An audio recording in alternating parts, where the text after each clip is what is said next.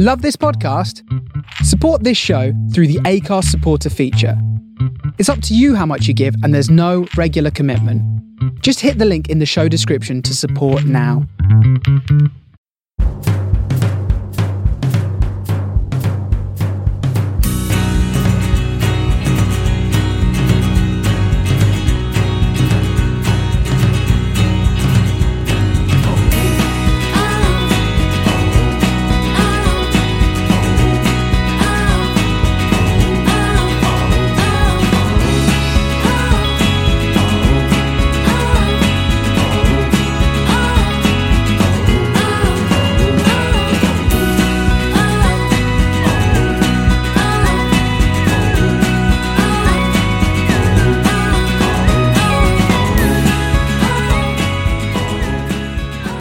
Welcome to this week's Man in the Post Extra Time. I'm your host, Chris. With me this week, I've got Scott. How are you? It's just the two of us, isn't it? Just the two of us. You beat me to it. Oh, are you going to do it? I was, but now you've got a good singing voice. Oh, we can do it together.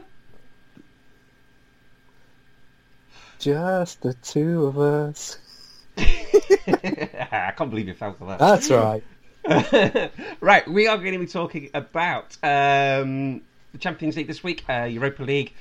Plenty of news going on in football world. It was the FA Cup and some Premier League games this weekend. And Scott went on not a road trip, he went on a plane trip, which he'll talk to us about. So, we will start first of all. I think there's probably only one Champions League place to start this week, and that is in Germany. Bayern Munich 1, Liverpool 3. Liverpool took the lead through Sadio Mane. Jean Matip was very generous and gave them hope. And then another goal from Mane and Virgil van Dijk. So, I feel like I've been giving Sadio Mane a few pelters these last few weeks. He needs a lot of chances to score, and he's a bit like sort of a modern day Andy Cole. But this is 10 goals in 10 games for him. Yeah, you took the words straight out of my mouth about Andy Cole. Andy Cole used to... the way I was kissing you.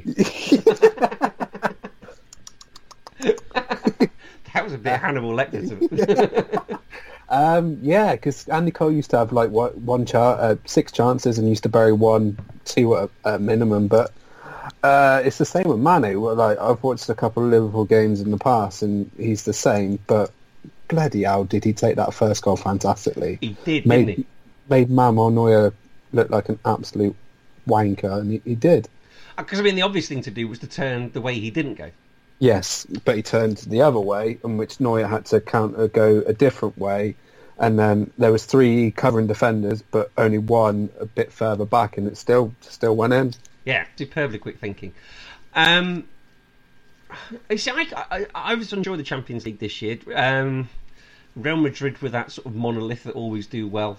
Was Ollie's name written in the stars, or was it one last hurrah for this sort of aged Bayern team, 6 of whose players were aged over 30? And they're all pretty much, with the exception of Manchester United, they're all falling by the wayside. I mean, Robert Lewandowski was a bit fed up at the end of this game, wasn't he? Because I don't think he felt he had the service he should have done. No, he said that in the 2 defenders. I think he said that in both games. Yeah. And he came out on an interview with Jan Fjortoft on his on Norwegian TV, and it said that they were a bit too defensive, and he wasn't really getting the service. Yeah. But he has scored like 6 goals in the last 3 games. Well, that's in the Bundesliga, isn't it? So he's been sort of progressing ahead with that, hasn't he? He has, but in the Champions League they haven't. They've looked a shadow of themselves in the last 2 games against Liverpool. Yeah. I said to James in our European show, he went Bayern, I went Liverpool. Okay. I was good to be proven right in that way, because I thought Liverpool's counter-attacking would do a lot more damage to Bayern than Bayern's played to Liverpool. Yeah. James Milner, 10 assists in the Champions League, which is the most since the start of last season. Jesus, really? Yeah. Wow. Everyone loves a bit of James Milner, don't they? Yeah. My next question for him, do you think he will start at left back for the quarter-final? Because Robertson's now suspended. Yes. Our other choice is Moreno, I suppose. Yeah, well, I would go Milner or go Trent Alexander-Arnold at left back, but who would you put into right back? Fabinho, you would put right back. Yeah. Hendo's injured, so yeah, I don't know. I'm not too sure on that. I mean, it kind of helped Hendo being injured and Fabinho coming on. Yeah, I was going to talk to you about that. Do you think that was a blessing in disguise? I think it probably was, yeah. I think it probably was. And then the Ox might be back after the international break as well. That's really good news because he played in, was it an under-23s game at Derby a couple of weeks ago. Yeah. It's good to have him back because he can add another dimension into that Liverpool midfield. Yeah. And the thing that people are saying the difference between this season and last season is, of course, their defence. John W. Henry tweeting after the game that 75% of the world is covered by water, the other 25% by Virgil van Dijk. Which is pretty cool. Would you like a couple of quizzes? Go for it. Jean Matip becomes the fourth place to score an own goal in the Champions League for Liverpool. Who are the other three? Jamie Carragher? One is still playing, so it's not Jamie Carragher. Oh, what, for Liverpool? Yeah. We've already mentioned him on this podcast. Already? Alberto Moreno? No. Not Virgil van Dijk?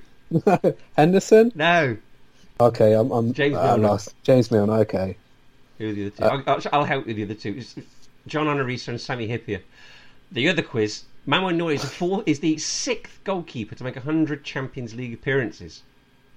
Buffon, Casillas. Yeah. Oh my God, now I'm at a stretch. One still plays in the Premier League. Oh, Petr Cech? Yeah. Oh, A God. recently retired Spaniard.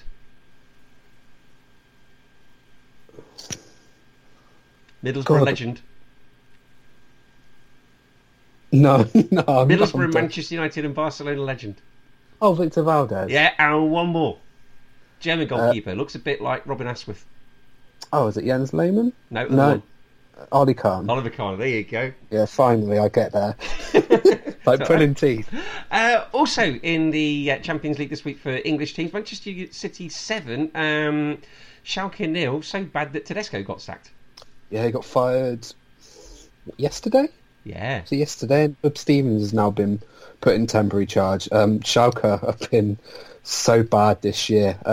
Coming into this fixture, they lost home to Fortuna Düsseldorf, where Tedesco had to go to the ultras behind the goal and sort of take the vitriol from them. And then they lost 4-2 away at Werder Bremen last week, and then got absolutely pumped 7-0 by a free-scoring Manchester City side who scored, I think it's 60 in 2019. I think when you have to start going and talking to the ultras behind the goal, your time's up, because Yes. the Monaco players had to go and do that just before he got sacked. Yeah, and they're coming back to form at the moment. I remember a few Roma players have had to do it in the past. Yeah. A couple of Roma players in Daniele De Rossi and Florenzi had to do it after a Europa League defeat to Fiorentina, where they got embarrassed 3-0 a couple of years ago. So as you said, it's never good. No, it's never good. Roma ultras delivered the carrots to the training ground once, didn't They they? did. I think that's when they got beat. Oh my God, I'm trying to think it. I think it was under Rudy Garcia. Yeah, it was a while ago, wasn't it? Yeah, it was a while ago. I think it may have. They got beat by Juventus or something like that. Yeah. It's the second highest aggregate win in the Champions League, second only to Bayern 12, Sporting Lisbon 1. Gary Lineker and Schalke, social media had a bit of a conversation. Did you see that? I haven't, did they? Gary Lineker likes to have these sort of debates with people on social media, doesn't he? What did he tweet? I think he said not even Theresa May would. These are worse than Theresa May or something. And Oh, wow. do you know what? It's so good I can't even bloody remember it. Right, let me find it. Schalke. Is this the Schalke 04 English account or Yeah. the main? Yeah. Do you know what? It'd help if I could spell both Schalke and Lineker. Anyway, it was very funny between the two of them. I knew I should have taken a screenshot. Sergio Aguero did a little Panenka as well for his penalty, didn't he? No German teams in the quarter-final, which I think is the first time since about 2006, isn't it? That's correct. There's only one German team left in European competition, Yeah, which we'll get onto in a minute. which we'll get onto later, yes. Yeah. And Pepper said that City are only teenagers in the Champions League competition. I could kind of see what he's saying. Yeah, they've only been in the mainly in it last 6-7 years. Yeah, I mean before then they were sort of seeded. Europa League. Yeah, they were Europa League. Then they weren't seeded particularly well, were they? Because Coefficient. Coefficients. And it's their first time in the Champions League and everything. So it's I can see what he means, but when you've got sort of bottomless pits of a Gulf State facing you, then it's a little bit sort of twee to say that. So talking about this was a bit cannon fodder for Schalke. I felt sorry for the fans who travelled down. They took the 3 tiers behind the goal. It's never good when you travel away from home and then you get absolutely pummeled. It's not a good look. Yeah. And they took a fair few of them as well, didn't they? Yeah, I think they filled the 3 tiers behind the goal in the corner. Yeah. No, they did incredibly well. Okay, what else have we got? Barcelona 5, Lyon 1. Lionel Messi got 2 goals. And his little drag-back goal was absolutely gorgeous. Oh. Yeah, there was 2 main talking points, the controversy in this game. One was the penalty Luis Suarez, which, as you're a Liverpool fan, he has he wants to go down in the box every opportunity. Oh, I know, but every opportunity he wants to go down in the box on the slightest of contact. Name a footballer that doesn't. True. All right, he's not too much different, and I'm not defending him because he's a Liverpool player, but ex-Liverpool player. But I always find it a bit sort of rich when players or fans on social media complain about players on other teams diving. And you think, I know, yeah. You'd do it yourself. Well, not you do it yourself, but you'd be happy if they did it themselves. So I put my hands up. I'm guilty of it because I was thinking, that looked like a certain penalty from last week, which wasn't given, which we can talk about in the Juventus Atletico game. But the other part of the controversy was Anthony Lopez, the concussion. He took a whack in the head from Coutinho, and he played on for like 10-12 minutes. Do you remember Christoph Kramer in the World Cup? Yes, I do. Yes, that was 2014, wasn't it? 2014, and he took a whack against Argentina in the World Cup final. And then Lopez took a whack off Coutinho, and he looked dazed. He looked completely out of it. But he overruled the club doctor and the physio on the pitch. Oh, okay. And then he went 10 minutes on, and then the sub-keeper Gorgolan is warming up. And they said, no, I'm okay, I'm fine. But 10 minutes later, he's in tears walking off the pitch. I think maybe the physio or the club doctor should have overruled, because concussion in sports it's now coming in where I think that the player should be overruled.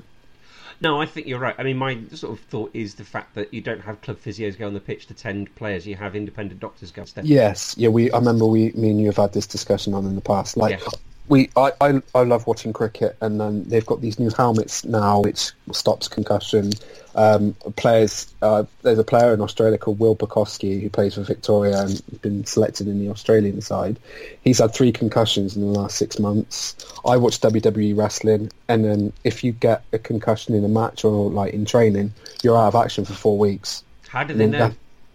They go to the doctor. I know because it's yes. It's predetermined, the result's predetermined, but if they go because there's always a doctor at ringside, and they always put the X sign up, but I think it should be something that should be brought into football where, as you said, independent doctors should come in. Yeah, and hopefully it will happen at some point. Lionel Messi with a Panenka penalty as well. Yeah, I love that how Peter Drury on commentaries has said, it's only him, but Sergio Aguero scored one the previous night. I do love Peter Drury. He provided my favourite ever piece of commentary ever, probably for both of us, actually. Yours was...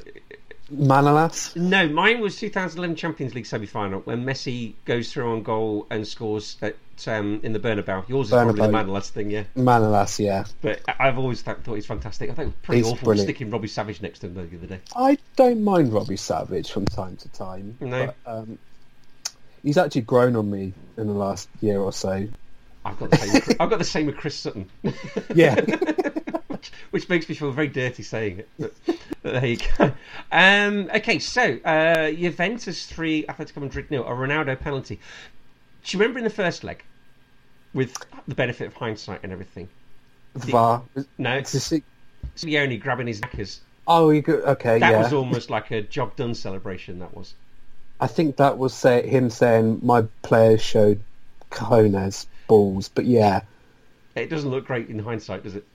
No, I've seen some memes going around with Allegri's face being transported onto Simeone's body, really? and him doing that celebration. Yeah, superb. Atletico Madrid offered surprisingly very little. Yeah, yeah. I think was it one shot on target? I think it was. I just broke my rule. Yeah. It's not my rule, it's the wife's. She doesn't listen, so that's fine. I'll blame the kids. Yeah, they did offer surprisingly little, and Juanfran and Godin and players like that are starting to look old, aren't they? Yeah, Juanfran and Godin are out of contract at the end of the summer. There's the Inter talk, isn't there, for Godin? Yeah, I think that's pretty much done. I think that most of that side's going to be like ripped apart because it is aging. Yeah. And Ronan O'Gara, Ronan something or other, who's a Bundesliga correspondent for Goal. He's written a little article today talking about a couple of Atletico Madrid players that could fill a hole Bayern Munich. Oh, okay. Which is worth checking out.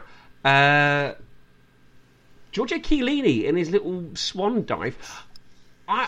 That's a penalty. It was a penalty night. I thought this at the time, and Max Rushton mentioned it on Football Weekly, but he was right in the fact that hardly anybody appealed. And when it showed the replay on the TV, it looked like he body checked it. Was it Morata? It looked like he body checked it. He took out Morata. And they'd already had a little tete-a-tete a few minutes before, hadn't they? Yeah, ex-teammates as well. Morata had 2 years at Juventus. Yeah, Chiellini's got that in him. He loves to dish it out, but if you slightly nudge him, he goes down like a sack of shit. I mean, if VAR had said to the referee something's happened here, and they'd looked at that body check, it all could have been completely different, couldn't it? Yeah, sorry, I've just been... Carey player's just scored from about 45 yards out. Has he?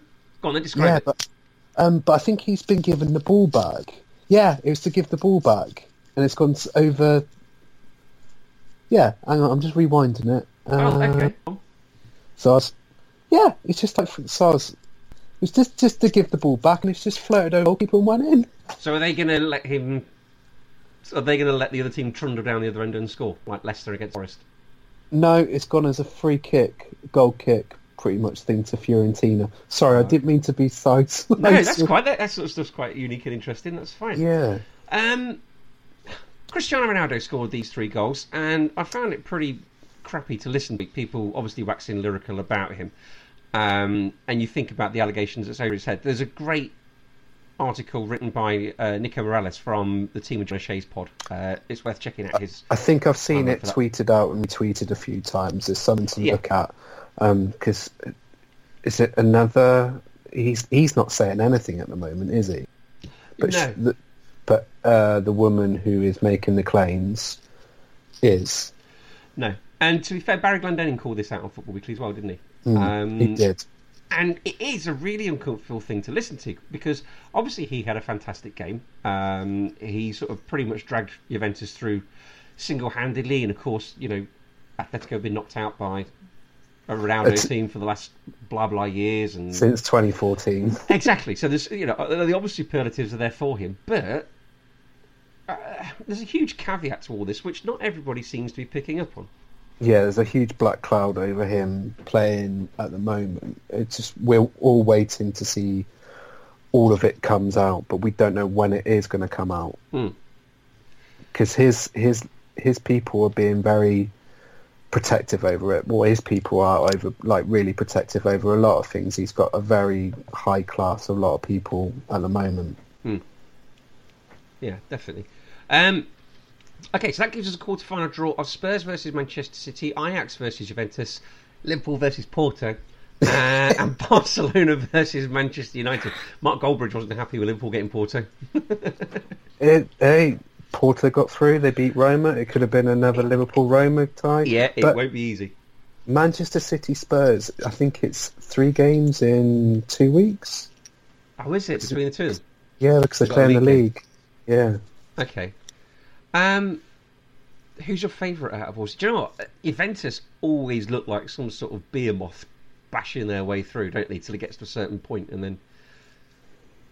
But they get the kryptonite in the final in like the recent years, in the last 2-3 years, where they've lost to Barcelona and Real Madrid. But as Real Madrid got absolutely walloped by Ajax, you've got a new winner this year, and it's anyone's. But I feel it could be between Barcelona, Liverpool and Juventus. That's my 3 teams who it could be. It is wide open. You've got this thing about, is it in the stars for Solskjaer. And then Juventus have got... the reason they bought Ronaldo was to win this competition, finally get themselves over the line. Manchester City have got to... I think they've been to the semis once before, haven't they? Yeah, they got beat by Real Madrid. Yeah, so they've got to get there at some point. This is Pep's third season, really, isn't it? Yeah, they've got a title race between two Premier League sides in the quarterfinals, with Liverpool and Man City. So they've got two teams going for it. I don't know. But I just have this feeling that with Manchester City in the Champions League, it's like PSG, where you spend all this money to do well domestically, but when you get onto a European stage, you feel like there could be one game too far for them. Yeah. No, I agree with you. But Ajax Juventus is going to be a really, really intriguing tie. No, I think you're right. I don't think there's any gimmies in this at all. No, not at all. Because Porto are a good team. They've got some really good players. I like the look of Marega up front, who gave Roma the run around, and I think he'll give a few Liverpool players a run around as well. Is Boubacar still there? I think he's in Turkey, but I'm not too sure. Okay. Yeah. Do you like a Boubacar? I do. Yeah. I do. He's one of those players that when you used to watch when Portuguese football was on BT Sport, he'd invariably popping up with the goals. And he's a very good football manager as well. He is. He is. You can get him at a little bargain sometimes as well, can't you? Right, should we do some bits and bobs of news, shall we? Yes. Okay, this is broken in the last sort of few hours or so. So two major things here. A possible 48-team World Cup at the 2022 World Cup in Qatar. I presume that means they'll then have to share that with another nation. Well, could be, because they've only got a few venues, haven't they, for that World Cup? Yeah, and there will definitely be a 24-team World Club Cup in 2021. Not for me. No. Pre-record. Pre-record, we were talking about this. Yes. If you think years with even numbers have always got football competitions, be it the Euros, the World Cup, or the Copa America, your sort of odd-yeared numbers are really to sort of for the major teams, the major South American players, the major European players. It's sort of, you'd hope, is a year off between the sort of trundle of international sport. Some of the European teams have said that they will boycott this, haven't they? I think there's 8 places going to be guaranteed for European teams, and some of them have said we're not going to take part in this, we're going to boycott this. But they think that each club could earn 50 million from taking part. So it'll be talking, as well as the 8 European clubs, the new tournament would see 6 teams from South America and then 3 each from Africa, Asia, North and Central America, and 1 from Oceania. So I imagine that's the winner of probably teams in the Copa Libertadores, Copa Sudamericana, CONCACAF, Champions League, the African Champions League, Asian Champions League, and just like the Champions League and Europa League team. I think it's just very far-fetched. The last few years, you know what, it hasn't even been televised on UK TV. You've had to stream it on like goal.com. And just I used to quite enjoy watching the tournament because you get to see players who we haven't seen before, and you get to see players from like South America and like Asia and Africa. But now it's a bit diluted. I agree with you. It's just too much. And we were talking about players who were on burnout a couple of pods ago. You just think more football would just be more damaging to the players. I think it'd be for their long-term health. You imagine what Alexis Sanchez's knees are going to look like by the time he's sort of 50 or 60. The amount of summer football he's played. Yeah, he could be in a wheelchair when he's like 45 or 50. Yeah, and you think Wayne Rooney too, he's seen an awful lot of summer football. And it can't be good for them long-term as well. So I can understand why the sort of clubs have taken that attitude. I said before on this pod, I'm more than happy with the 48-team World Cup. Very happy with it. I think to organise one in 3 years, you've got to be hard. Yeah, I'd imagine you've probably got to find another host nation, as I say. And in that area, are you looking at sort of Saudi Arabia or somewhere similar? It's going to be difficult to find. Yeah, and plus you've got all the human rights problems they have over there. And I think you might get presidents of teams and of their boards like not wanting to join up. Yeah. No, I'm more than happy with the 48-team World Cup. I just think it's maybe one World Cup too soon. Do you think it could be in 2026 or 2030? Well, they've guaranteed it for 2026, haven't they? Oh, have they? I'm sure they have, yeah. And there's also some news coming out. There's 2020 Copa America coming out. Yes. And is it Argentina and Colombia? Yeah.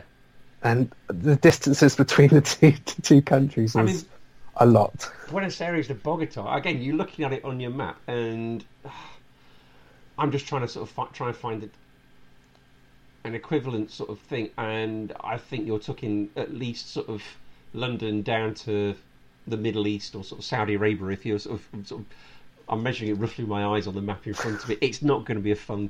And you're talking one country at altitude. If you're playing in Bogota, Buenos Aires is it's sort of by a river at the mouth of the sea, isn't it? So it's going to be completely different for all teams. Also, the players' recuperation. You've got probably a day of travel and probably 2 days of rest, and then actually probably 1 day of rest, and then 1 day of training, and then into a game. Yeah, that's never too good. Not too good for footballers when you're in a tournament and you have to travel long distances. Yeah. Again, you're having a sort of quality versus quantity argument there, aren't you? Yeah. And it's going to be a train wreck. I mean, I get the fact that if you held it in Brazil or Argentina, they are countries that big that you've probably got a similar distance to cover from Bogota down to sort of Buenos Aires. This year's tournament has been held in Brazil. Yeah, the summer. Yeah, so you mentioned you've got Sao Paulo, Rio de Janeiro down to the south, and then further up you've got Menem and Recife, Manaus and Recife, Brasilia as well. So yes, Brazil is an incredibly large country, and you're probably talking sort of covering similar distances, but I don't know. By the sounds of it being in one country, it doesn't sound as bad as holding it in opposite ends of the same continent. So, but there we go. Right, there was some Copa Libertadores this week. In Group A, Internacional beat Aliança of Lima 2-0, and River Plate drew 0-0 with Palestino. So Internacional and River are in the top two places on that position. Boca top Group G after a 3-0 win over. I'm so glad she's not on this week. Deportes Tolima of Colombia. Group E, second. Nacional is second after beating Atletico Mineiro of. Where are they? They're not Brazil. They're Ecuador. Brazil. Sorry. Brazil. Yeah. Nacional of Uruguay. And I wrote this down especially for her. In Group D, Penarol beat CD San Jose 4-0, which I did think for a second was cross-dressing San Jose, but I think they're Peruvian. They are, but imagine that. Yes, he cross-dressing San Jose. RuPaul's soccer games. I'm still amazed that the Copa Libertadores is not on UK TV at all. I am, yeah. Yeah, there would be a market for it, definitely. Definitely a massive market for it. It is somewhere. You can. I think you can stream it on YouTube. There's Cagliari scored a second. They're 2-0 up against Fiorentina. Sorry, but you can stream it on YouTube. I found a stream of one of the games while I was searching through YouTube yesterday because I've been trying to. No, it's in the I imagine in the continent's own speaking language, so Spanish. Yeah. But yeah, it would be nice to have an English language sort of commentary of this thing. It would be really good. It used to be on BT Sport and it used to be on Premier Sports, but no, last couple of years haven't been able to find it. Yeah, exactly. It would be good. Penarol now second behind Flamengo in Group D. Asian Champions League. Melbourne Victory lost 2-1 to Hiroshima. They're now fourth in their group on 0 points. In Group E, Shandong drew 2-2 with holders Kashmiri Antlers, who top Group E. Group D, Al Sadd beat last year's runners-up Persepolis of Iran 1-0. And in Group H, Kawasaki beat Sydney FC, who are now bottom of Group H 1-0, a team which featured Adam Lafondra. Oh, okay, so he's over there now. He's over there, he's been there, right? He's over there with Siem de Jong.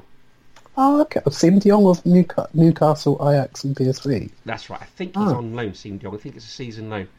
I know he's had a few injury issues as well. I turned over to watch a bit of an A-League game last week, and we always joke around about Wellington Phoenix. Yeah. Did they go to Brisbane and win 5-0 last week? They might have done. They're an incredibly topsy-turvy team. Are they? Because I switched over and I was like, no, Brisbane 0, Wellington 5. What's going on here? They've got a pretty decent striker called Roy Krishna playing up front for him as a Fijian chap. He's very good. And Stephen Taylor. Ex Newcastle? Yeah, he plays for them. They've had a few. Paul Ifill, I think, he's played for them. Chris Greenacre did as well. Oh, Paul Ifill, ex Millwall. Yeah, and Chris Greenacre, I think, was Tranmere. Okay. Oh, cool. So yeah, there's a few of them over there. What else have we got? Paul Scholes has resigned, according to Knight by text, as Oldham manager after 31 days. What's that? Was it? Yeah, what's up? I saw it on Sky Sports News yesterday. 31 days. 31 days. He said he would be, quote unquote, not be able to operate as I intended, as I was led to believe prior to taking to the role. He's had 1 win in 7. I think they lost to Lincoln during the week, didn't they? Yeah, lost to Lincoln midweek. Did you listen to Football Weekly? I did, yeah. Yeah, well, Faye Carruthers was at the game. They said that Oldham looked good until Jose Baxter got sent off. Yeah. But then it sort of went down to pot. I thought it was just a weird appointment in the first place. I don't think he had managerial credentials in him. Mm. But then you could see that a few ex-Man United players, and someone tweeted out, that Gary Neville, Thierry Henry and Paul Scholes have been pundits on BT Sport and Sky Sports, have all been sacked in months at their jobs that they've been at, or Oldham, AS Monaco and then Valencia. Yeah, I did write here actually, Fergus players as managers, ? Because Steve Bruce has been okay, but going back to Brian Robson, everyone thought, Brian Robson, Captain Marvel, he'll make a good manager. He was useless. Roy Keane got Sunderland promoted. I think his methods are a little bit outdated for today. Gary Neville struggled at Valencia. Phil Neville's doing all right, to be fair to him. Yeah, he's doing really well with the England women's team. Yeah, but obviously Solskjaer's doing well at the moment. But is this a flash in a pan? Only time will tell. I don't think so with Solskjaer. I think he's got a very good record back home in Norway. Mark Hughes, very mixed as well. Yeah, Paul Ince.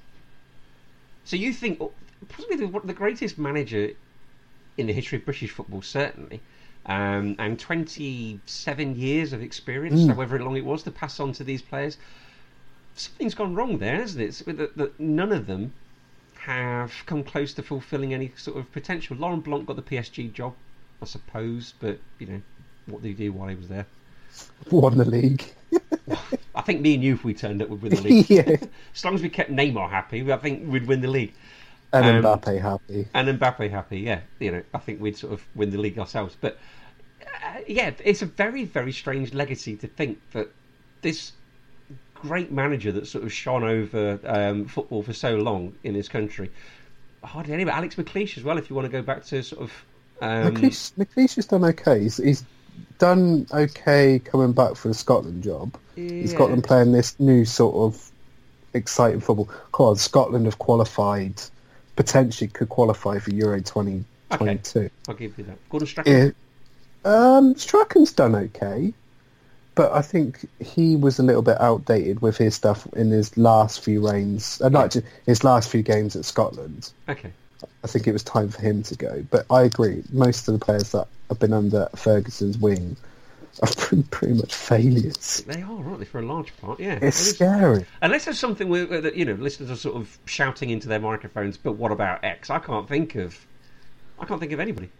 No, there's only Solskjaer who's done really well recently.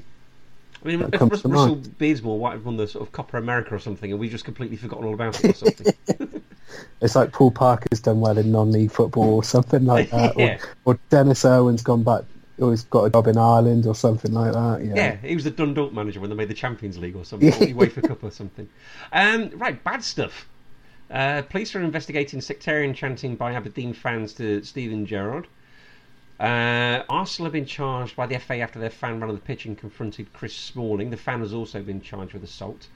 Birmingham City have been charged with failing to control their fans, and both Birmingham and Aston Villa have been charged with failing to control their players. And Paul Mitchell, who was a young scamp in question, he's been jailed for 14 weeks.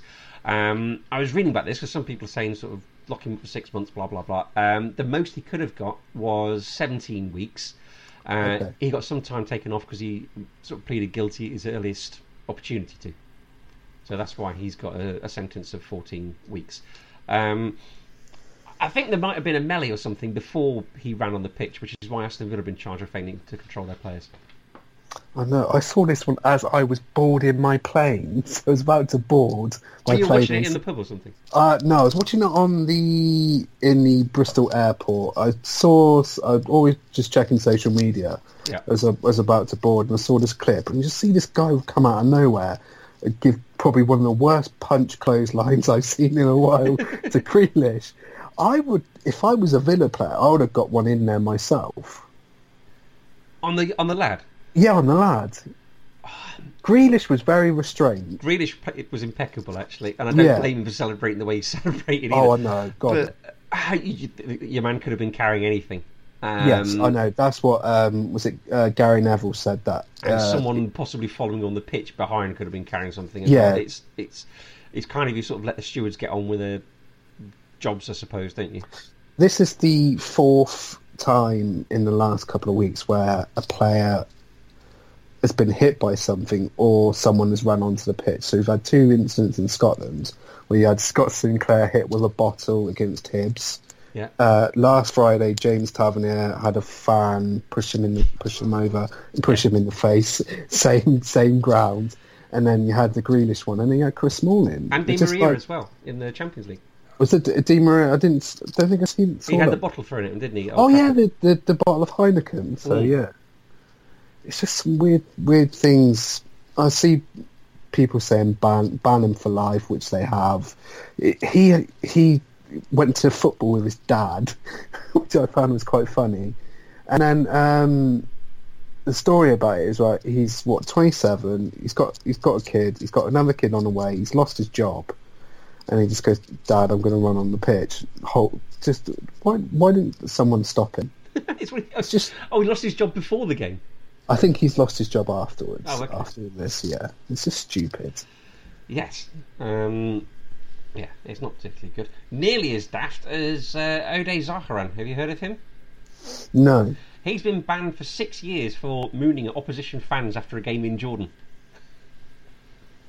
Yeah, probably with the laws that they've got. Yeah, I could see that. One for Jesse. Landon Donovan, 37-year-old Landon Donovan has come out of retirement to play football for the San Diego Sockers. They're an indoor football franchise. Real Madrid have signed Eder Militao from Porto, who's a defender, €50 million. And of course, Zinedine Zidane has gone back there. It's a very good podcast, the Five Live Football Daily yesterday, which is James Horncastle and Guillaume Balaguer interviewing Jonathan Barney, who is Gareth Bale's agent. Okay. That's quite an interesting listen, actually. The Real Madrid players have nicknamed him the Golfer. Yes, it's really good, actually, because he talks about sort of agenting in general, and he does go a little bit into specifics on Gareth Bale as well. So it's well worth a listen if you can. What else have we got? The Gold Carlisle player. That was because there's 4 viral clips from the EFL. That was going to be my only other business. But thank you for tweeting that out on Tuesday night, because that's one of the best things I've seen for a while. Go on, describe it to anyone who's not seen it. So Carlisle played Notts County. Notts County won the game 3-1. So the Notts County keeper, as goalkeepers do, just like to bowl the ball out. But Hallam Hope is in the goal. He's waiting. Ball is dropped out. Hope runs around, nabs the ball off him into the empty net. Like somebody else said, why didn't any of the defenders go, there's someone behind you? Yeah, there's someone behind you. And then there's the what the best thing is, there's a Carlisle attacker coming in, and he acts as a decoy. Yeah. And you just see Hallam Hope go around and then slot into the empty net. I love the fact they coordinate this. My first ever game I attended in real life was Forest versus Manchester City, which is the game where Gary Crosby headed the ball out of Andy Dibble's hand. Oh, yeah. That was such fun. You've never seen Peter Reid so angry. Because it happened to Shay Given when he was for Newcastle against Coventry. That was Dion Dublin. Was it Dion Dublin or Darren Huckabee? I can't remember. But yes, I do remember. I think it might be Dion Dublin. Yeah. The other viral clips that went viral in the EFL, which one was best? Chilina's penalty. The Luton player getting pushed and then going like this. That was good. And then the Sheffield United fan kicking the ball to the Brentford player and then completely stacking it. And then his two mates either side were laughing their heads off. He had his moment of fame and it crashed and burned on him, didn't it? The Luton player did make me laugh, actually, for the sort of that was quite waddling funny. around and turning full backwards. I did feel incredibly sorry for Burr Sanchelina. Yeah, that was a horrible penalty. And then you've got who's the left back? Chris Brunt, and you got him coming after you, and like 10 seconds later saying some stuff into his face. Yeah, It's horrible. I can only think he must have slipped or his foot hit the ground as he was about to kick it. I've seen slow-mo. I think he went to a Panenka. His left foot hit the ball, and then his right foot hit the ball, and then it just went blop. Poor lad. He's only young, isn't he? Yeah. The Europa League results. So, Dima Kiev lost 5-0 to Chelsea and 8-0 in aggregate. Arsenal made it through against Rennes. They won 3-2 in aggregate. I think James is happy he went to the game and he saw another comeback. Oh, yes, he was on Arsenal Fan TV, wasn't He was. I haven't seen it yet, but he comes across very well on Arsenal Fan TV. he? Yeah, you don't watch Arsenal Fan TV to see people coming across well, though, do you? No, you want to see DT and co go absolutely batshit crazy. I can't believe anybody watches it when they win. Ooh. Only when they lose. Yeah, exactly.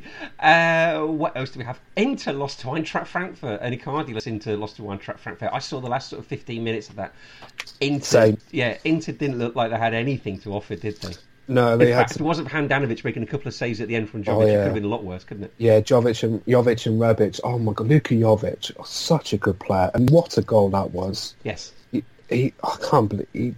There's rumours going around that Eintracht want 46 million euros for him. I think that's probably about 30 or 40 million too little.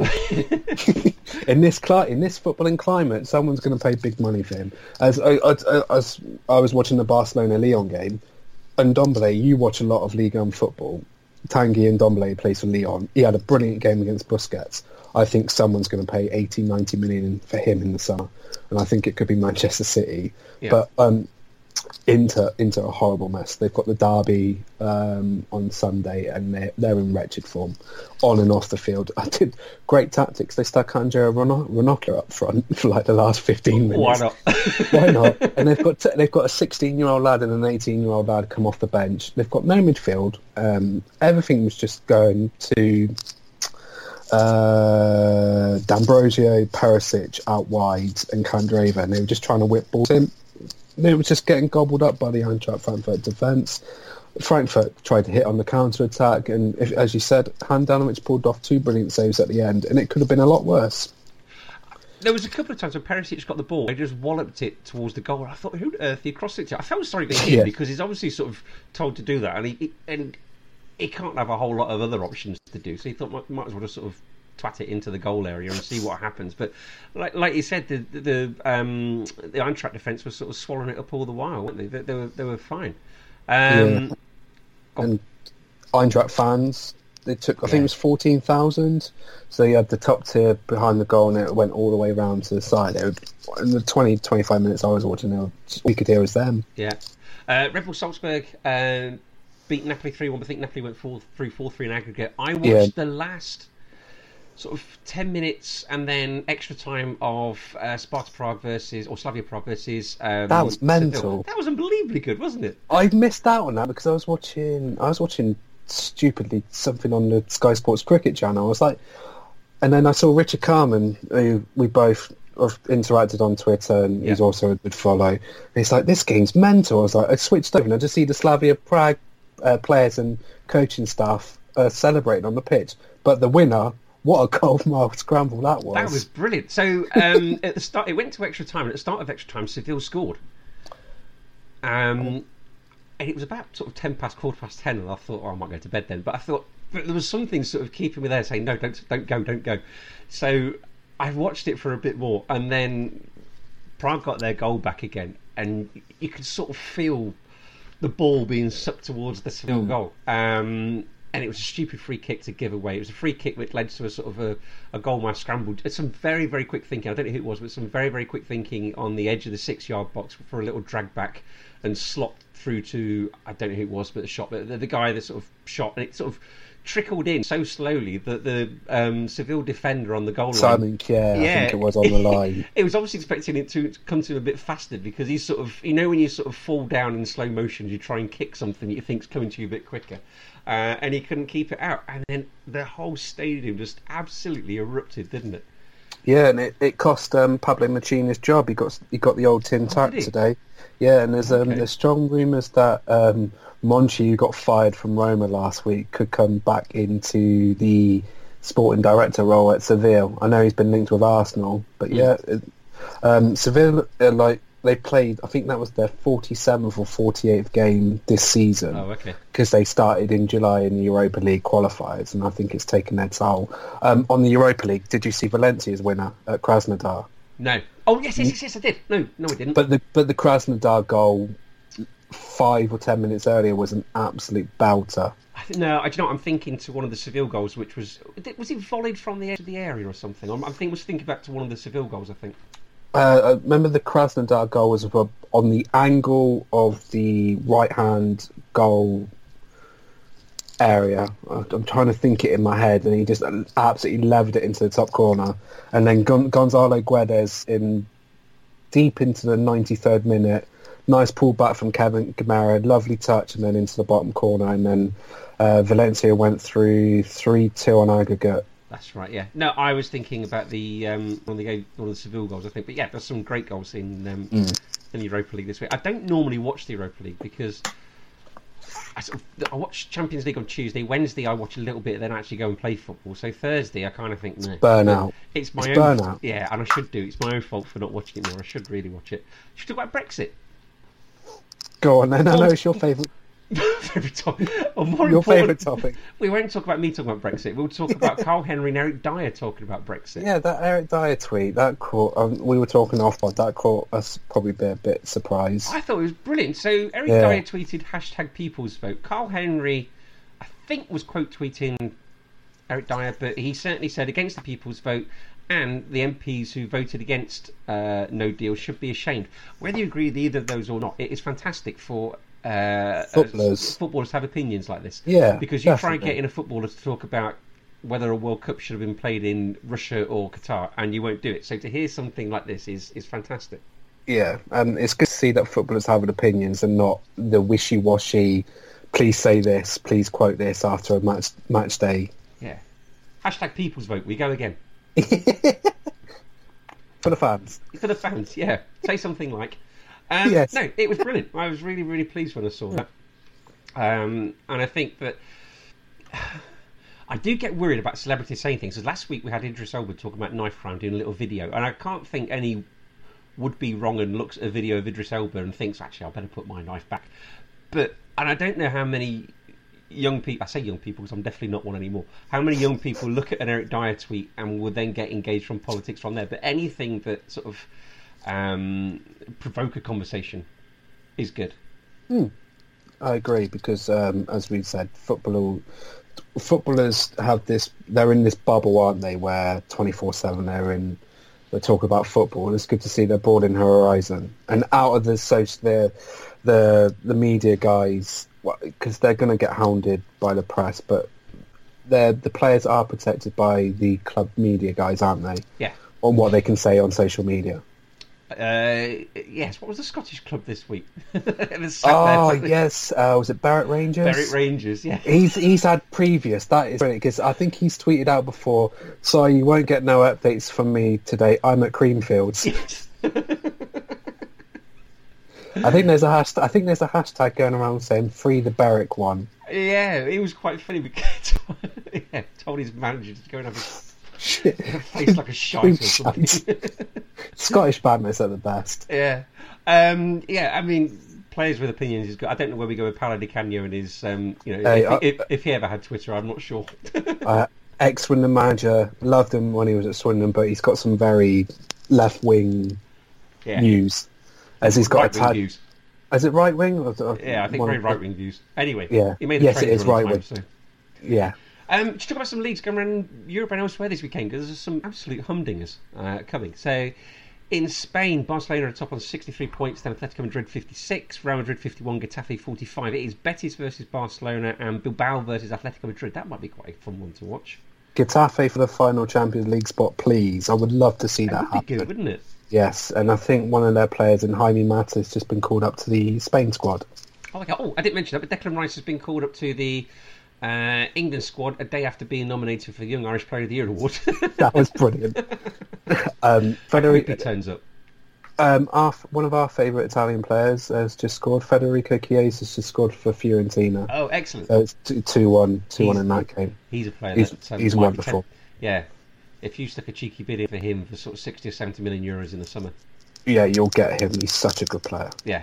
He's but because it's Zidane's first game back, will there be the good feel factor coming back?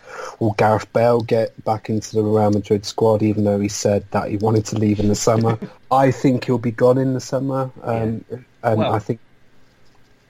Do you? I mean, £600,000 a week would take him. He's got to want to take a pay cut, doesn't he? Yeah, I think if the right bid comes in, I think he'll want to come back to the Premier League. So who will tempt him with the right bid? That could be Manchester United. Because Barry Glendinning said the same thing for like the past 2 summers. He said that I could see him back at Man United, and I tend to agree. He's not enjoying life out in Spain at the moment, because there's a video that went viral of the Madrid fans kicking his car as he drove away from Madrid's training, I think Monday or Tuesday.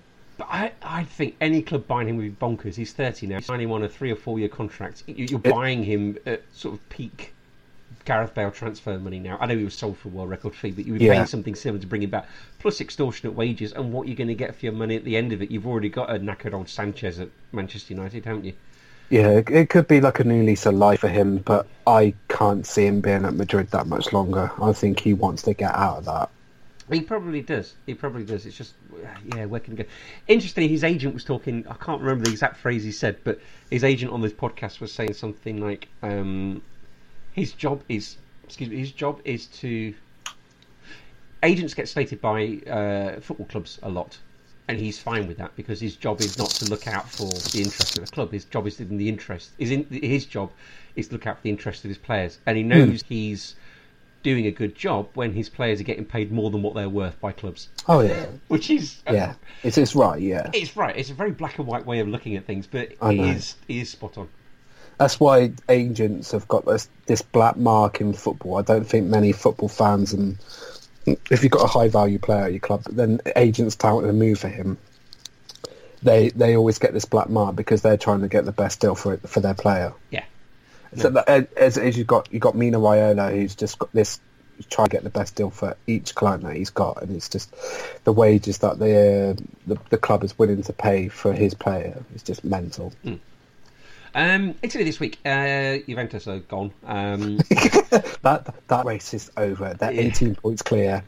Napoli second on 57 points, AC Milan 51, Inter 50, and of course it's a Milan derby this weekend. And then the other thing I've written down is Napoli v Udinese, which could be a good game. It won't. Napoli will win that. Udinese are awful. Udinese lost to a second-string Juventus side 4-1 last Thursday.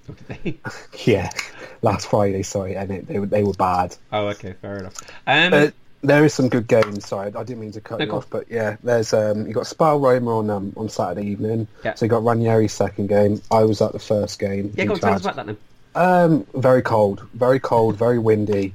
I thought I'd brought the weather with me to Rome. I thought Roma did play well. He wanted to play a 4-4-2. So up front was like Schick and Zaniolo, and then in the second half was Schick and El Shaarawy.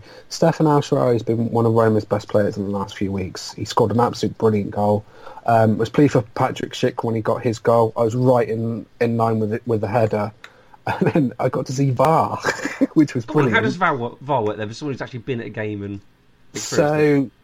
The incident was 89th minute, which meant there was 6 minutes of added time, which made the Roma fans nearby me where I was standing, because it was absolutely pissing it down at the time. They wanted to go home.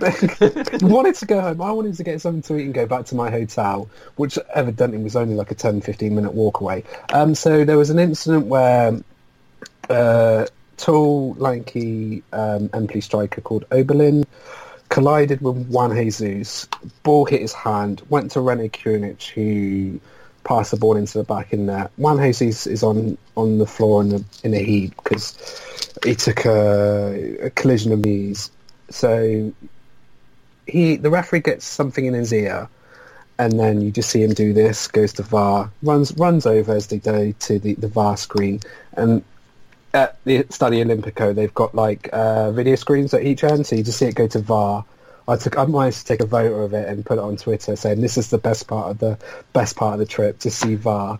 And then you just see him come back, and then Trout give the free kick to Roma because it was evidently for handball. So of course you don't see what it's for. You're just sort of stood there twiddling your thumbs waiting. Yeah, it's not like in cricket where you're looking for like the third umpire where you see a stumping chance, and that's given, or a run-out chance. You just see the screen at the top saying VAR. You don't get to see the incident. Presumably you know why he was running, because you saw these two players in a bit of a heap. Yeah, you see what the incident was given for. You just want to see, is there clarity for it? So so did you look at the incident when it happened, and then you go back to your hotel to watch the highlights or something later on, and then you suddenly watched it and went, oh, it was given for that, was it? Yeah, I thought it was for the foul, but apparently it was given for the handball. Okay. What sort of... Go on. It was, so the ball was cleared into his arm, but his arm was like out here. So they said it was voluntary handball. That's a rule that has to be stamped now in football, because you've seen... I think is it IFAB's come out in the last couple of weeks and said that from next season the handball rule is going to change. Yeah. And then I saw it on my hotel. I was like, it was for that? I thought it was given for the foul. So you are sort of a bit confused then. Yeah, you do not get to see any of it on the screen as you would do at a cricket game, where you see stumping, if it was a no ball, if it was a run out, you just see the screen saying VAR. Yeah, I'm sorry, I'm listening to you. I'm just trying to find the sort of wording on... IFAB. Okay, so a free kick or penalty will be awarded if the ball goes into the goal after touching an attacking player's hand-arm, or a player gains control possession of the ball after it touches their hand-arm and then scores or creates a goal-scoring opportunity, or the ball touches a player's hand-arm which has made their body unnaturally bigger, or finally, the ball touches a player's hand-arm when it's above their shoulder, unless the player has deliberately played the ball, which then touches their hand or arm. So, apart from that last bit in brackets at the end, there's no mention of the word deliberate. Yeah, if it's voluntary or involuntary, as the wording was said by the Empoli coach, who got the sack the other day as well after the defeat. So it wasn't good for him. Oh, there is no offence. Would you like to hear what there's no offence for? At the moment. What? Go on. Okay, no offence if the ball touches a player's hand or arm directly from their own head, body, foot, or the foot of another head or body of a player who's close near. So if me and you are playing and I kick the ball onto your leg and it comes back and hits my hand, that's not handball. Good. That shouldn't happen anyway, because you've got no reaction time at all. Yeah, the ball touches a player's hand or arm which is close to their body and has not made their body unnaturally bigger. So if your hands are down by your side and I cross it and hits your hand, that doesn't count. If a player is falling and the ball touches their hand or arm when it's between their body and the ground to support the body. So if you're making a sliding tackle, I suppose, and you've got your hand down to sort of stop yourself, that doesn't count. That happened in the MLS last week. I was watching the highlights of that yesterday. Okay. That happened in one of the games. And if the goalkeeper attempts to clear or release into play a throw-in or deliberate free kick from a teammate, but the clearance falls or fails, the goalkeeper can then handle the ball. If the goalkeeper attempts to clear a throw-in or deliberate kick from a teammate, okay, so pass back, but the clearance fails, the goalkeeper can handle the ball. So the ball is passed back to you, but doesn't quite have the legs for you to just... Oh, I could run out and pick it up, or touch it with my hand, or... Yeah. Well, that's that cleared up. That's for next season. We'll worry about that in a few months. We wait for that in August when we do our pods. Then we'll worry about that then. Well, it was strange seeing. I was looking forward to the game just to see if there was any VAR, but then I'd said on a WhatsApp group, it's actually quite strange seeing it. Yeah, being there first hand, because we've all seen it on TV, but it's actually strange seeing it first hand. What sort of reaction did the crowd give to Ranieri? They loved it. They gave him a big applause. Yeah. There was a few boos when the players come out on the pitch, but they were Ranieri's a Roma fan. He's a Roma fan for life. It's his second or third time back at the club. Remember, he was 30 minutes away from winning the league title against Mourinho's Inter in the 2009-2010 season. That's still a sickener for him and for most Roma fans, including myself, because there was one game in particular where Roma had it and then they lost 2-1 to Sampdoria. Antonio Cassano, Sampdoria at the time. Pazzini scored 2 at the end. And it just cut to Philippe Mexes and he was crying on the touchline and you're just thinking, yeah, it's gone. I remember that season because he took it with such class, didn't he, Mourinho? He was very sort of... Mourinho-esque. Mourinho-esque, yeah. Was this the first home game since the derby then? Is this why they were booing? Yeah, and since the Porto game as well. Oh, yeah. Of course. And Alessandro Florenzi got sent off on his 28th, I think it was his 27th or 28th birthday, so he didn't have the best of games. No. But he one yellow was for arguing with the ref. The second yellow was he was a bit late, a 50-50 challenge. Yeah. No fault then if you've already got a yellow for dissent. In Germany, Bayern and Borussia Dortmund are both top on 57 points. Red Bull Leipzig on 46. Borussia Mönchengladbach on 46 too. And then 3 points behind is Frankfurt and then Leverkusen. So this weekend we have got Hertha Berlin versus Borussia Dortmund, Bayern versus Mainz. In France, PSG away out in front. Then of course you've got Lille second on 57 points. Lyon on 50. Marseille on 47. Lille versus Monaco is going on right now. I can't get it at the minute. We've got Lyon versus Montpellier, and it's Le Classique, of course, this week. It is 0-0 between Lille and Monaco. Oh, okay. Monaco are a bit of a renaissance, aren't they? They are. It's 6 minutes left. Oh, okay. Right. So yeah, they're doing okay. Le Classique this weekend. So Mario goes to Paris. Some talk that the Ultras might not be happy if they don't get a victory here. Yeah, because after the Man United debacle, and now there's a story that came out today that Mbappe got fined 180 grams for turning up late to training. That doesn't seem very Mbappe-like, does it? No, I don't think it is. I don't know if that's from what happened previously, because he turned up late and he got dropped for a game. I watched Rio Ferdinand meets PSG the other day. What he met Dani Alves, Buffon, and Tuchel. And Thomas Tuchel comes across a very intelligent guy, very much of a thinker, and he sees Mbappe as a striker in the Ronaldo form. Yeah. A phenomenal, not Cristiano Ronaldo. Yeah. The Brazilian one, which I adore, and I think is one of the best strikers I've seen. But yeah, I love watching Mbappe. He's such a genius. I do. At his age. But PSG are so much in front. I don't know if they could, take their foot off the gas at the moment, because they're going to win Ligue 1 at a canter. And I don't think that's what the fans want. No, but they can't. That's what they're getting at. They can't lose this game, though. No one wants to lose a massive derby game, especially in La Classique. I don't think Marseille's won it since 2011. No, okay. This is in Paris, so you would kind of think that it's with them. But Marseille doing okay. I watched them. I've seen them a couple of times on BT the last couple of weeks. Saw them against Nice, and I saw them against Saint-Etienne the other week. Balotelli looks like he's really, really enjoying himself there. He's doing well with Tofan as well. And last week they kept Luis Gustavo, Strootman, and Payet on the bench. Yeah, I heard that as well. So Rudi Garcia's changed his tactics to accommodate Balotelli in a 4-4-2. Yeah. So with Valerie Germain, I think he's a striker as well. Yeah. Good link-up player. And Balotelli's taken to Marseille like a duck to water.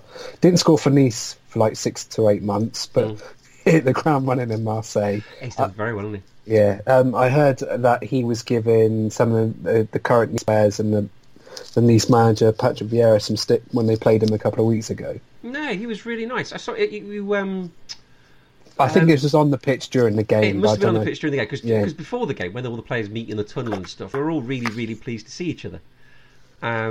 So it must have been sort of stuff that happened in the game. I saw he found one of their players and he stayed on the ground, and Balotelli said something to him, but everyone looked really, really happy to see him. Maxime Lopez as well is another player that's having a good season for Marseille as well. So I reckon that they might be able to do something. If PSG are on a massive downer, then something can happen. I'm just looking at the table now. PSG got 74 points out of 27 games. Yeah. So it's like Juventus in Serie A. Lille second with 58 points with the point that they got at the moment against Monaco. So 57, did you say? 58. 58, yeah. Lyon was set a third, and they got Marseille 47. They could get into a Champions League spot because in France the top three go to Champions League.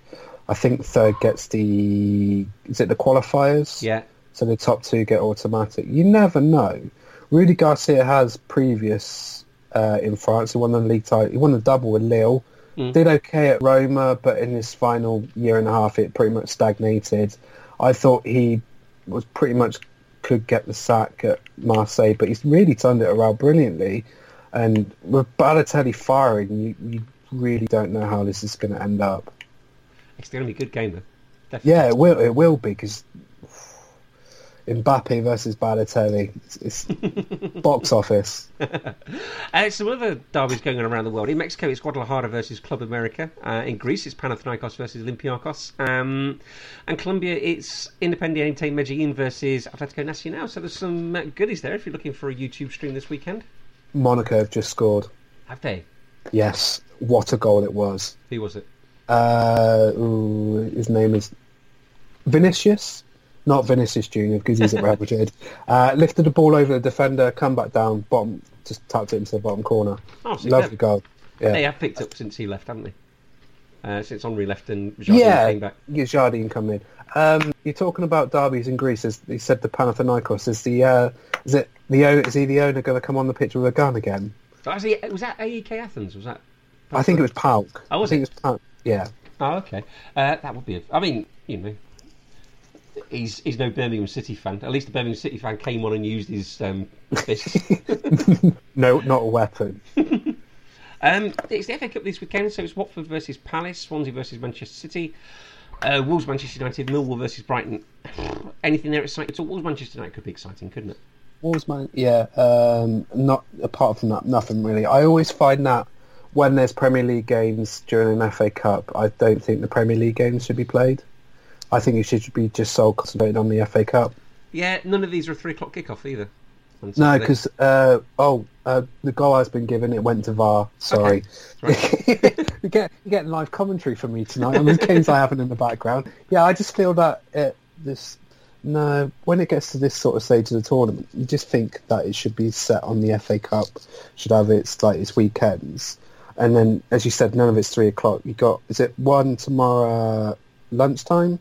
Yeah, and they're all scattered around, aren't they? Yeah. I mean, the average fan on the street gets to see it, I suppose, doesn't yeah, it? If they're on TV. Of course, because it's on TV nowadays. But I just feel that it should be. Do you remember when Everton played Liverpool in the FA Cup semi a couple of years ago? No, Chelsea played Liverpool in the FA Cup semi at Wembley a couple of years ago. Like when Andy Carroll scored. There was Premier League games going on then. I just feel like it's just not for me. No, okay. Well, the Premier League games you were talking about, the first one is, there's one on Sunday, which is Fulham versus Liverpool, the Steve Finnan derby. Liverpool should win that comfortably. Do you think? Yes. Go on, I'm not going to predict a Liverpool win, but do it. I've done it before and we won. By the way, I also got last match of the day right last week as well. Was it Huddersfield? Huddersfield Bournemouth. God, there's a knack to this. I don't know how they're going to... I'm not going to do it this week because I don't know how they're going to do it with the FA Cup, so I'm not going to predict it this week. I think there'd be either two shows or it'd be on at one after the other. You think? What else have we got? We've got also on Sunday Everton versus Chelsea in a Pat Nevin derby. Everton 11th place. The last three have won, drawn, lost.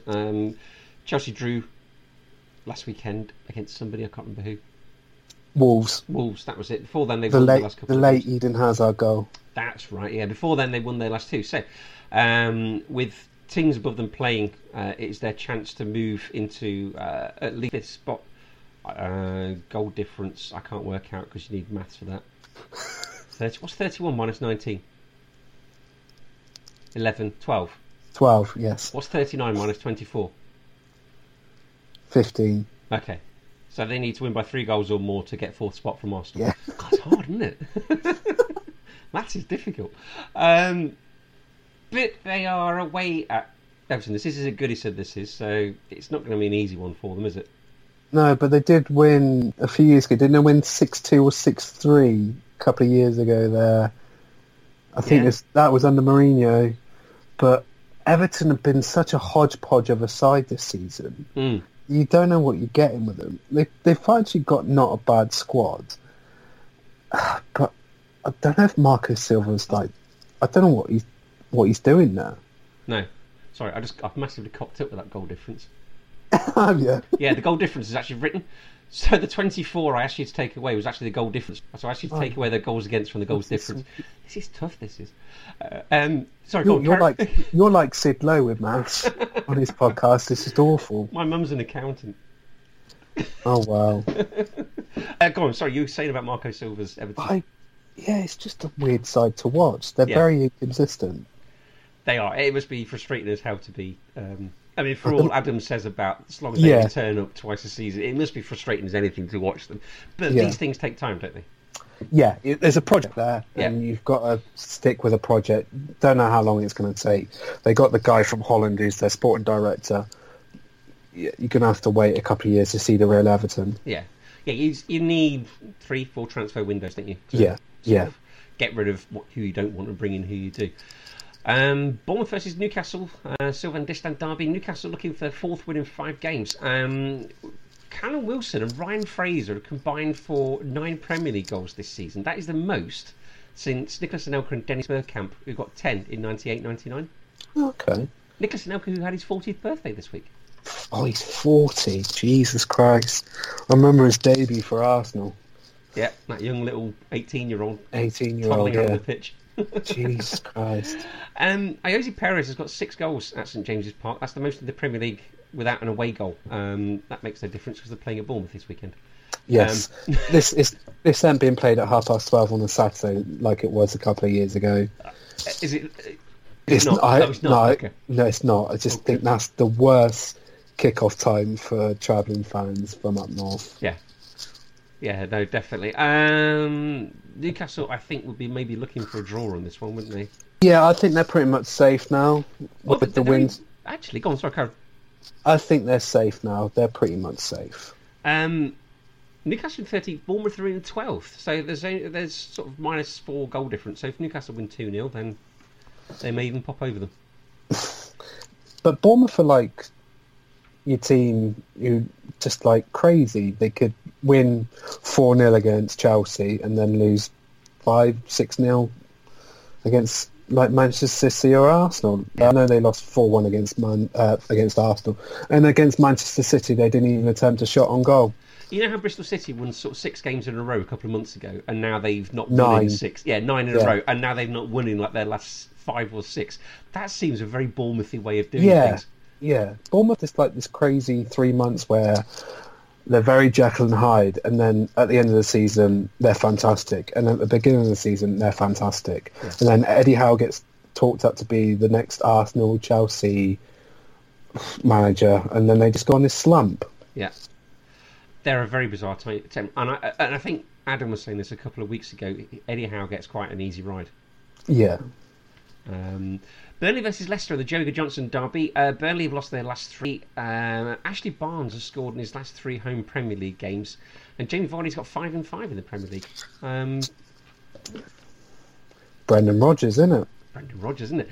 Burnley, where are Burnley? Burnley's back in 17th, so they've lost their last 3. Like I said, they're only 2 places ahead of Cardiff, who don't play tomorrow. So if they win, then they will only go at 1 place because the goal difference of the teams above them. They would only go above Southampton. They're in this relegation fight still, aren't they? Yeah, there are Cardiff. Do you say Cardiff for what, 18th? Cardiff are 18th on 28 points, and you've got Burnley on 30, Southampton 30, and then Brighton and Palace on 33, and then Newcastle 34.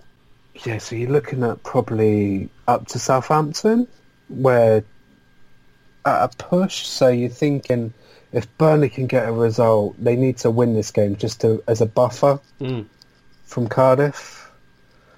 Anything else is pretty much a disaster. They're in this mess. They are. Yeah, I mean, Cardiff aren't as bad as I thought they would be. And even if Burnley No, won they're not. and went to 33 points, although that's 5 ahead of Cardiff, I still wouldn't be counting my chickens if I was Sean Dyche. No, because you think Neil Warnock will just G up his players. I know some people in our WhatsApp group do not like Warnock of his previous past with clubs. Not naming names. Ross Bell. Right. You said it, not me. But I think he's done actually quite well with this squad at the moment. They are a championship squad in the Premier League, and they're fighting for their lives. Yeah, I think if you had said to Neil Warnock back in August, after 30 games, you'd only be 2 points away from safety. He would have snapped your hands off. Yeah, I think he would have done, definitely. And we just preview Cardiff, even though they're not playing. Finally, not until after the international break. No, that's not bad, is it? And finally, it's West Ham versus Huddersfield. Where are West Ham? West Ham are 9th. If West Ham don't win that, there's something seriously wrong. Huddersfield are championship bound so bad that they've done the double over Wolves this season, which is a miracle. Yeah. I said that West Ham sort of bredulously because they didn't start to with Pellegrini from what I remember, did they? No, they lost the first 4 games of the season, which was Liverpool or... If you can get these, you're very impressive. To Wolves, Liverpool, oh my God. Bournemouth, I think they lost 2, didn't they? Yeah, there's one that I do know. I remember they lost the Liverpool first game of the season. Yeah. Arsenal was the other one I was thinking. I lost because Emery's first win. I can't think of the other one. Yeah, they lost the first 4 games. Then they won at Everton, and then they've been up and down. But Felipe Anderson's a good player. He's really to the Premier League. Really, he's one of my players of the season. Yeah, very much so. Because has his dad still got that court case hanging over him? I think so. That happened when he was at Lazio. Is it drunk driving? His dad drunkenly drove through the wall of a house, killing the person inside. Yes, didn't he? I remember that. That was when he was at Lazio, maybe a couple of years ago. I'm not too sure if that's still overheard. I don't know the ramifications over that. But he's had a cracking season, hasn't he? He's been called up to the Brazil squad. Yes, he has. And it's a shame that Yarmolenko's been injured as well, because if they'd had him fit all season, they could have been doing really, really well, couldn't they? Achilles injury is one of the worst in football. Yeah.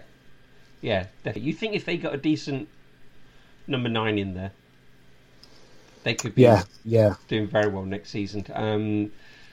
They need... I mean, Hernandez hasn't been the out-and-out striker I think they'd hoped he would be. Yeah, Andy Carroll's... He's Andy Carroll. Andy Carroll doing Andy Carroll things.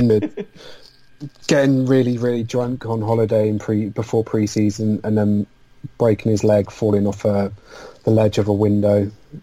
I think he was on holiday with Winston Reid, who also got injured. So, yeah. Andy Carroll doing Andy Carroll things. Brilliant. Right, that brings us to the end of our Premier League preview. Have you got any A or B?